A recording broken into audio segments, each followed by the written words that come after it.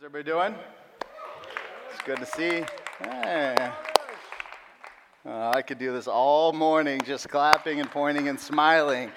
Well, my name's Josh. I used to be a pastor here, and then a pandemic hit, and then I vanished midair, and I moved away to plant a church. But I am here, like Luke said, as my last message. This message I actually wrote in my head probably 7 years ago.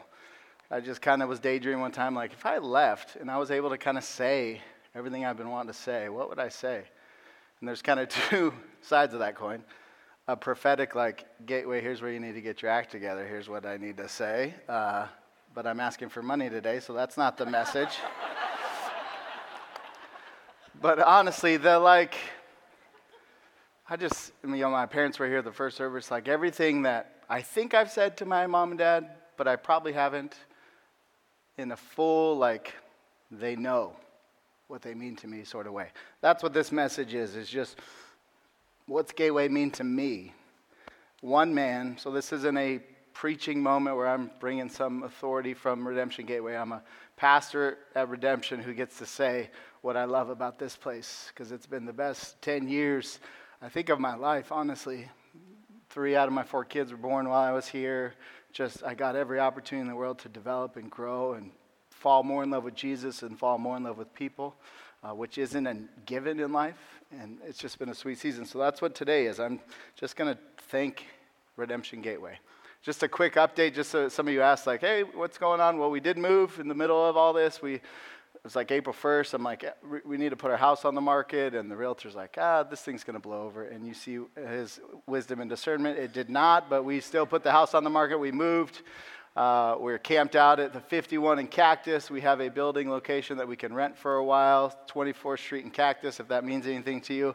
A little Gateway tidbit is it's designed by the same architect, so it feels like if Gateway had a tiny little building baby, that's where we're going to be meeting at, which is kind of sweet, just like how God lined that up. So that's where we're meeting, and we'll start launch team training this fall. Actually, next Sunday, we're just going to kind of get together as a large group and just pray about what God has for us. So I'm very excited, and I'm very excited / emotional about this message.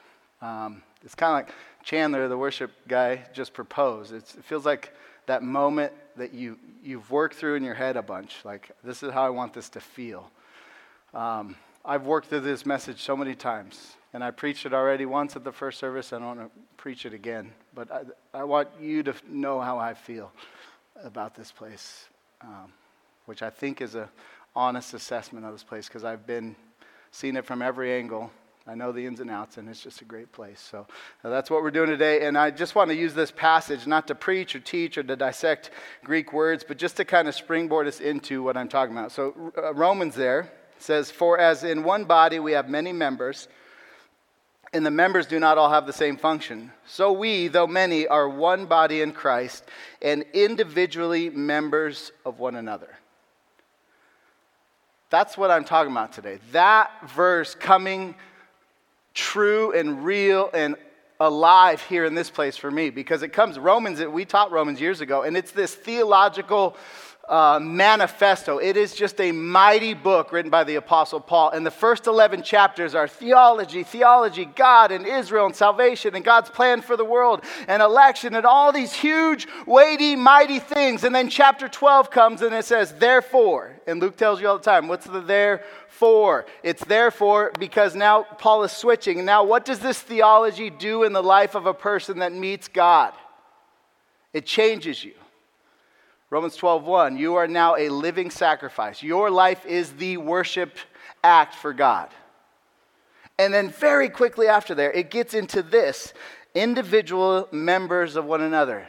Paul does not go far in his application of Christian theology before he hunkers down in the local church.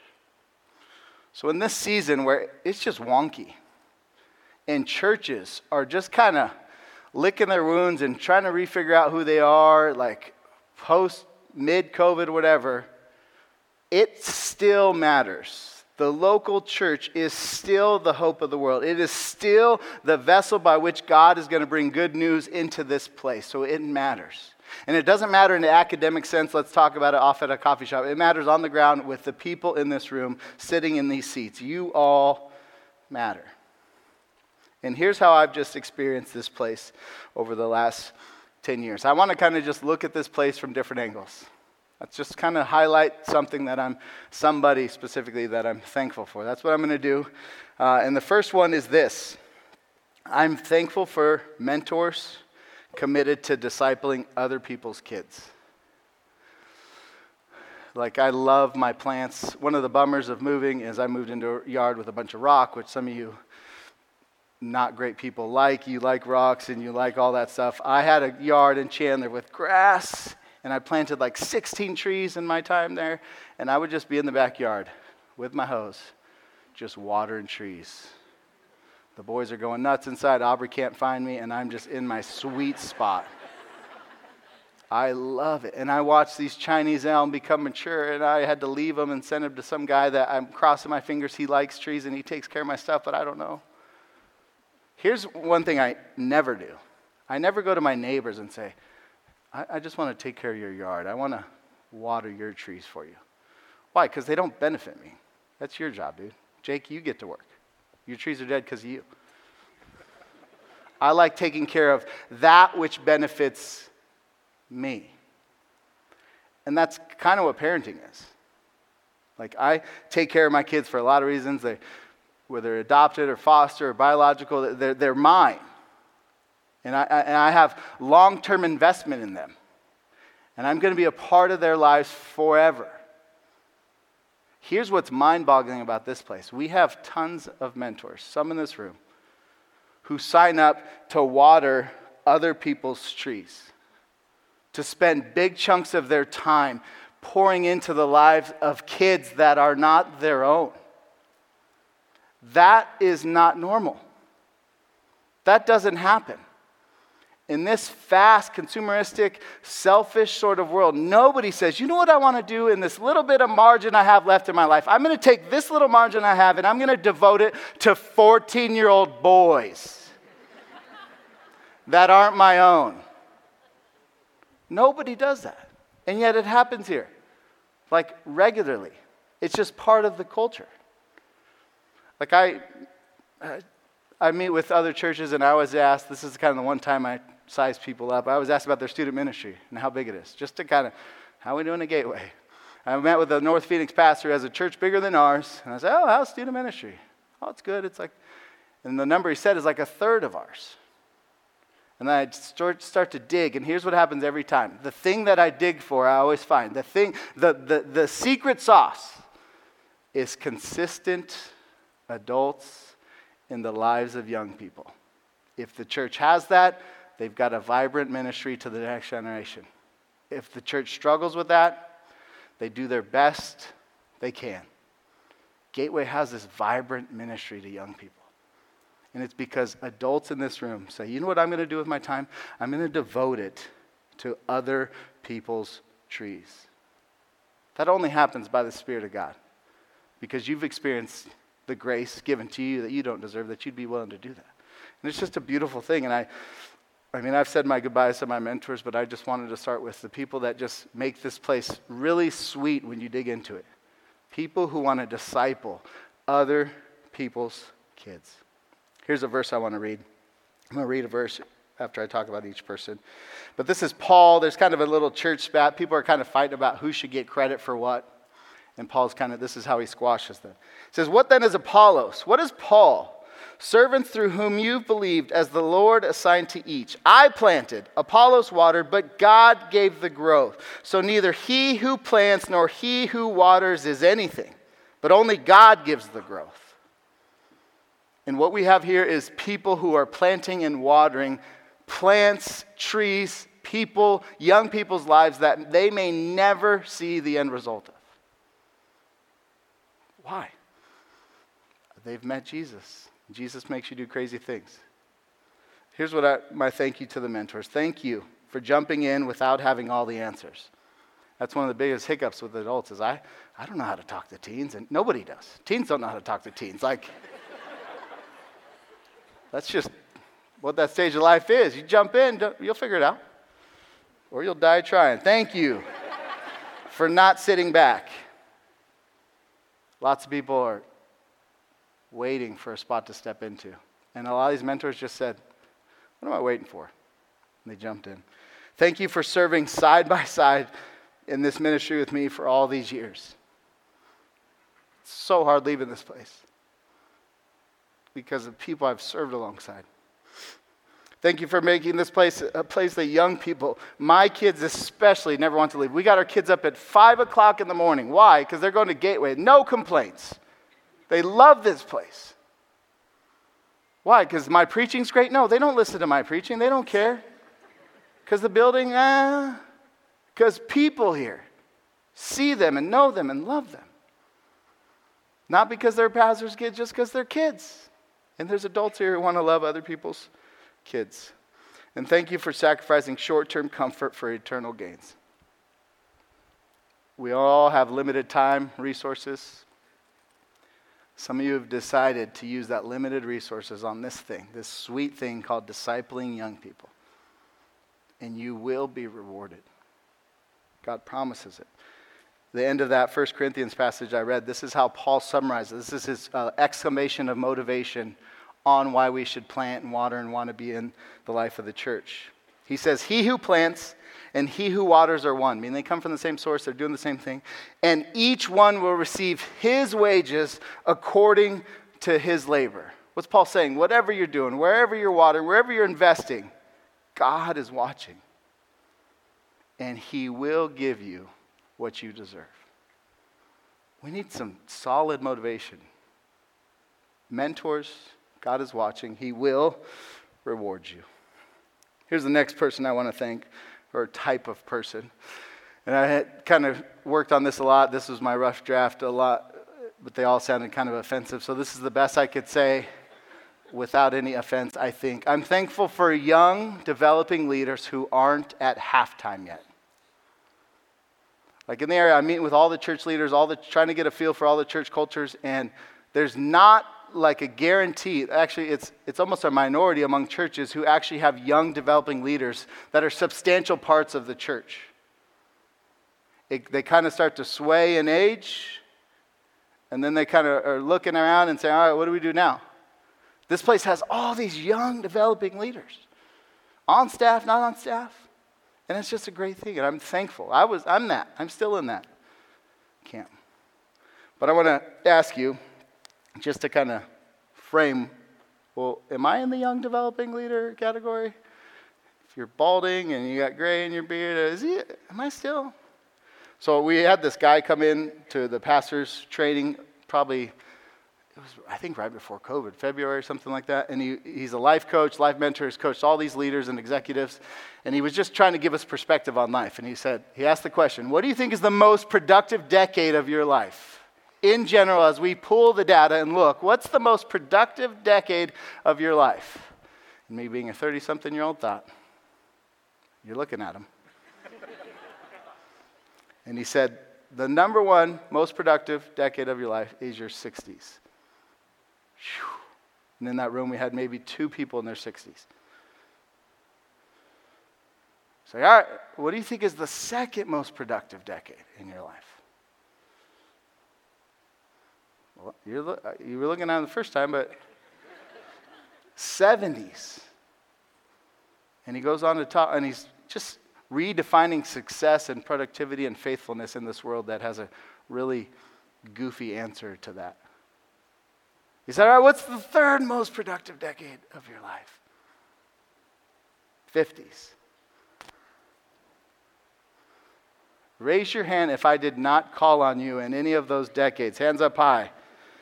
Look at this unproductive bunch in this. Like, what are you doing with your lives? Get your act together. It was so fascinating for me as somebody thinking like I'm entering the prime of getting stuff done in this life. I think we all kind of have some sort of like really sharp bell curve to life. Like you're heading and you get this prime somewhere like when 30s, 40s, maybes, and then it's just everything's downhill. I mean, that's what we say, over the hill. Like that's life. And this guy said, no. The way God sees faithfulness in you being able to use your resources and your wisdom and all this collective knowledge and experience you have. This is how life shapes up. So let's go on to the fourth most productive decade. is your 40s. I think Simmons is 40 or 41. So you're being led by somebody who's not even in the top 3 of success and productivity in life. You got a lower tier leader there. All right, what's the 5th? Come on, dude. I've been here this whole time. 30s. Finally. Top 5, baby. Now just raise your hand if you're still not on any of those lists. Hands up high. Not even cracking the top 5. Like, what do you make of that? You could say, it's the one guy. It feels biblical. It feels like what the book of Proverbs is trying to get us to understand. So what do we make of a church then that has a bunch of 20-something-year-olds who are giving more and more empowerment to do and lead ministry here? Have we lost our biblical stance on maturity and character? And Redemption Church, at its core, you slice it up and you dissect it and you look at it. It's about this. It's about discipleship and it's about leadership development, period. Those things, discipleship, and they're not mutually exclusive. Discipleship, leadership development. Discipleship, leadership development. Here's where churches kind of lose sight of it. Like, that leadership development piece is not a given. And there's not a lot written to, program that into your church. So it's got to be a conviction from your heart to actually empower.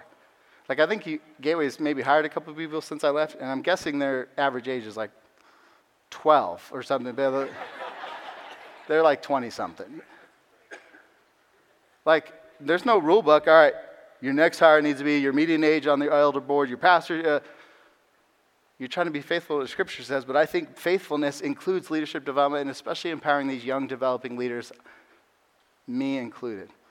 The last 10 years have been the best years of my life. The last 10 years have also included me getting kicked and exposed and walking in messes that I've made more than I'd like to admit. So a lot of churches know that. So they're like, let's avoid that. This church dove headfirst into this idiot and started to empower me. When did I reach sufficiency for pastoring? But Gateway is committed to young developing leaders. And it's a beautiful thing and it's a scary thing. Recently I met with this pastor who's kind of this developer of young leaders. And we were trying to create an intern program. And we were like, we want to invest in the next generation. We have an internship program. We meet him at Culver's. We're like, all right, tell us what to do. He's like, all right, before we go any further, any programs, any papers, just know this. If you're going to do this, you must embrace the suck. And we're like, he's like, if you really want to invest in 20-something-year-olds, you have to take on the motto, embrace the suck. That's not a very gracious thing to say, but it's a guy that's been doing it a while. The book of Proverbs has another way to say it that I think is a little more poetic. We'll say it this way. Here's what Proverbs says. Where there are no oxen, the manger is clean, but abundant crops come by the strength of an ox. Translation, if you want cleanliness and people without strong flinches that need to be sanded down, then just don't invest in leadership development. But if you want crops, if you want fruit, if you want influence, if you want to invest in this generation and the next and pour them out and empower the next generation of leaders, you are going to have a messy, messy, messy manger. Do you want that? A lot of churches say, I like being around people kind of who are as wise as me. I'm tired of listening to the 20-year-old pop off. Just as that 20-year-old who was popping off, I appreciate that this place sticks with it and pours into the next generation and does it graciously and wisely. I wrote this down for young leaders. Thank you for keeping this place lively. There's just a passion you all bring. Thank you for being passionate about ministry and leadership at a young age. That's not a given. You have all these callings to think about, and ministry is not the holy, highest priority calling in the world. But to give yourself to ministry and to serving others is a great calling. And the fact that you're doing that in 20s, that's incredible. Thank you for trusting the process of leadership development. It is not an easy road. Like I said, the hardest 10 years of my life were here. The greatest 10 years of my life so far have been here. What made it hard? I did. It's trust the process. And thank you, and I'm just going to, this is a thank you and a reminder, don't take yourselves too serious. Like, holy smokes, do we live in a world where everybody is taking themselves so serious? 20-something-year-olds, 30-something. Don't buy into that. Don't take yourself too serious. God sees you. He sees you working. He's with you. Have the big things in place. Redemption Gateway, thank you for being a place that's okay with a dirty manger. A lot of which of the dirt and mess came from me and others like me. So thank you for being faithful. Here's the third person I want to thank. And this isn't a group of people. This is just one specific person. A leader who can take a punch. How many of you guys like boxing? I asked at the first service and like 2 hands came up. Any boxing fans? I love boxing. I used to watch boxing all the time. And my wife said, you could maybe explain what it means to take a punch. So like imagine somebody punching you in the face and you took it. You're like, all right, I'm back. That's what taking your punch. You can get hit and you're back in it. I remember when CrossFit was like starting to take off and I was at my buddy's house. His dad's a boxing instructor and we're all talking about CrossFit and I can power, whatever you lift Seth disciples do of like, I can lift 15,000 pounds and good old Ray Luna standing there, big old dude, just says, yeah, but can you take a punch? There's a way to measure toughness in weight lifted, and there's a way to measure toughness in the ability to take a punch. What does it mean that we have a leader here that can take a punch? Luke Dean Simmons can take a punch. I don't know if he can take an actual physical punch. I've never seen him in a fight. But any leader who wants to do anything significant is gonna take punches. Anybody who wants to follow Jesus in this world and do something with their life and follow him in the good season and in the hard is gonna take punches. And any church that's ever going to be healthy and thriving and flourishing and benefiting the community it's in, you dig down deep and here's what you're going to find. There is a leader or leaders who can take punches. Like Luke Simmons is like the Muhammad Ali of pastoring. You all see, Muhammad Ali is this great, you say, who's the greatest boxer of all time? People don't even know boxing. This guy Mike Tyson and maybe Muhammad Ali. And you'd be right. Why? Because Muhammad Ali could dance, he could punch, he hit hard, he could knock you out, he could dodge. He was everything great a boxer is supposed to be. But he also had this secret gift. I was watching ESPN Classics one time on the best chins in boxing. That's a way to say you can take a punch. And Muhammad Ali was one of the top 3 list of 100 best chins ever in boxing. So like a lot of us look at Luke, me included, we see, gosh, he can lead, he can teach. I mean, he preaches, and he makes the Bible come alive to me. He's pastored me. He organized. Those of you that get really close to him, man, he is an organizational genius. He builds teams. He planted this thing, and look at this thing now. And he does all that. And now he's like a podcast. He has 46 podcasts or something that started since the pandemic, and he's got a Christmas album coming out. I mean, he can do it all. Everything. And yet the thing, I got into the inner chambers, and I've done ministry alongside him, and he takes punches. And he's taking punches. Everybody's got great thoughts on how leaders should be doing it different. And the frail leaders are the ones that let it sink in and crumble them. Or they respond in anger. The Jesus-like leaders are the ones who can sit and listen and take it and not respond. Theologically, this is what is said about Jesus in the book of 1 Peter. What does Peter say about the leadership of Jesus? What was Jesus like when stuff was pressing all around him? 1 Peter 2 says this, when he was reviled, he did not revile in return. When he suffered, he did not threaten, but continued entrusting himself to him who judges justly. He himself bore our sins in his body on the tree that we might die to sin and live to righteousness. By his wounds you have been healed. Translation, Jesus could take a punch. Dig down deeper. The healing of the world, the salvation of this place, the possibility of redemption and restoration brought to this broken, rebellious, sinful world. How does it enter into this place? With some man coming down, letting everyone know how it is? Be a man. It comes with this man. Naked, reviled. He did not revile in return. He did not open his mouth. And every single accusation against Jesus made was false. We benefit a ton as being a part of Redemption Gateway. And I just want you to know that from my vantage point, we benefit from a man who, when reviled, will not revile. And that's not a given, especially in this day and age. Like, Luke is a man. You hear, be a man. We want men. And what comes to mind? Oh, we drink black coffee, steaming hot. It burns my throat.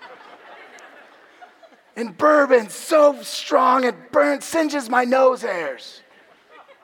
And I wear camouflage everywhere. All those, fine. I like to wear camouflage. But you want to see a man. You look at Jesus on the cross. When he was reviled, he did not revile. In Redemption Gateway, you have a man who leads this place.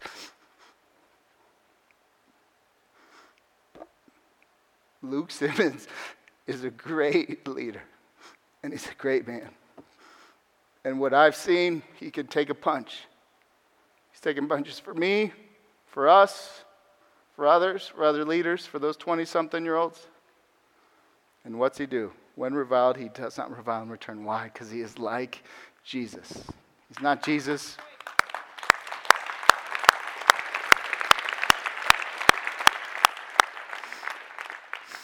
Thanks, Nikki Reeves. So, Simmons, I don't know where you're at, but I love you, and I thank you, and I've learned a lot just from watching you.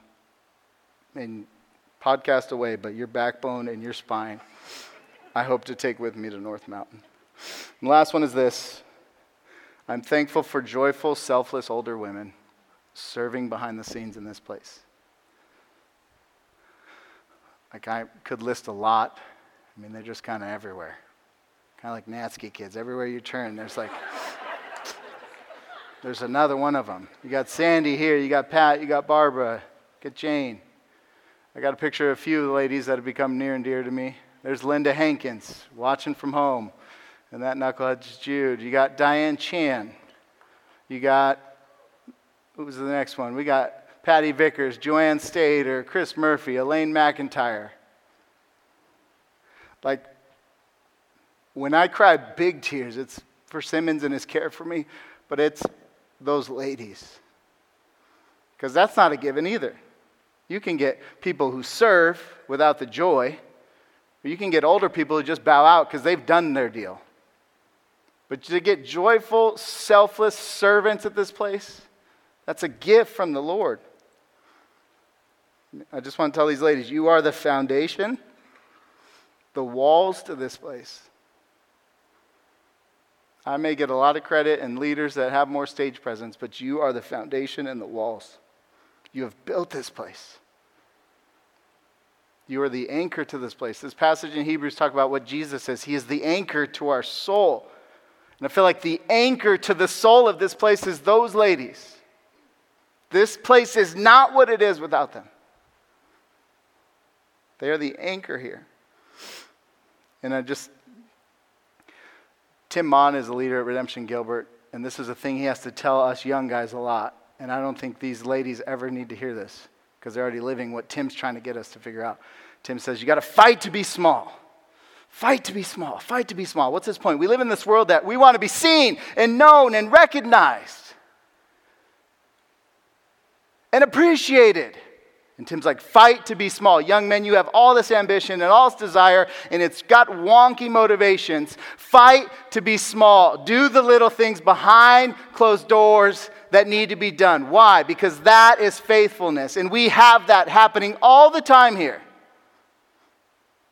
with these ladies as the prime example. Like I thought, how much do I want to preach hard stuff in a sermon I'm asking for a lot of money? This will be the only thing I say.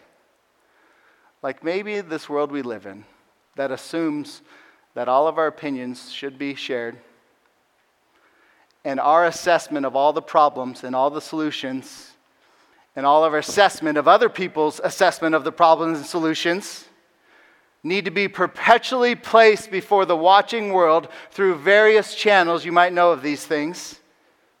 And that is how this world is going to get to be a better place.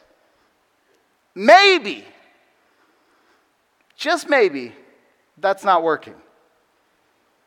Maybe if Redemption Gateway, you individuals in this room, stopped and watched people being faithful and selfless and joyful in the process while not having easy road in life whatsoever, maybe that's what might help us. Like wisdom would be what we need.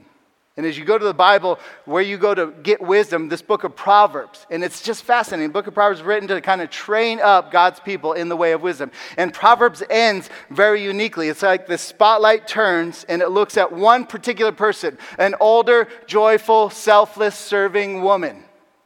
And it says, look at this. Spend time looking at this.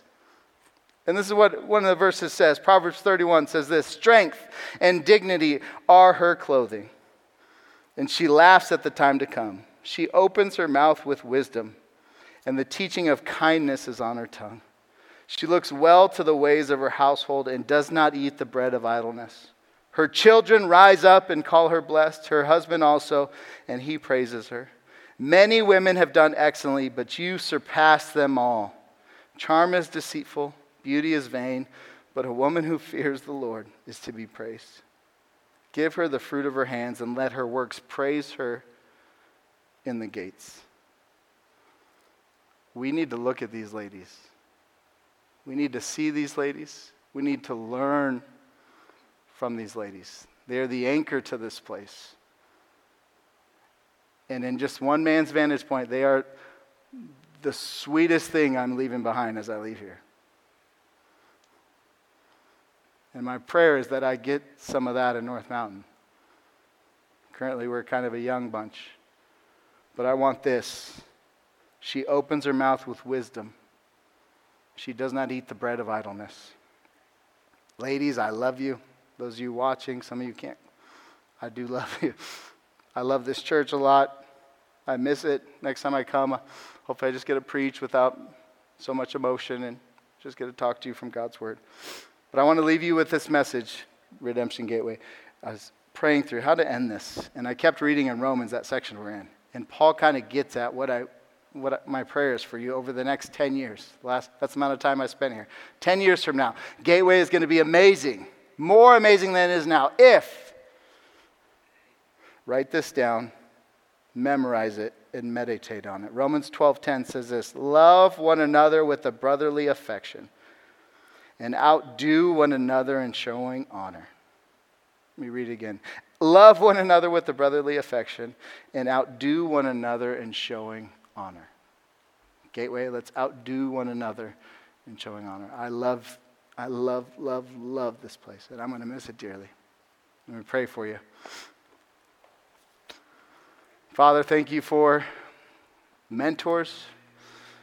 God, I see Austin in the back and Dan and just people that are committed to kids not their own. God, thank you for the young leaders that you have developed here, myself included, and the young leaders you continue to develop through this place that sees it as a priority. God, thank you for just the chapters of my life that were penned here and how significant it is to me as a man, as a husband, as a leader. God, thank you for Luke, who would never in a billion years get up and tell people, I've got a great chin. But he does. And he's tough. And it's toughness that's saturated on love. And I thank you for him. God, thank you for these ladies. Think of the ladies at home. Some of them taking care of husbands even, who are just the backbone of this place, the walls and the foundation, and make this place what it is. God, you're watching them. I pray that they would feel your favor on them. They would know that you see them and that you love them. And I pray for this church in particular that we would see them and honor them. And we would outdo one another in showing honor. Jesus, thank you for Gateway. I love you. I love this place. In Jesus' name we pray. Amen.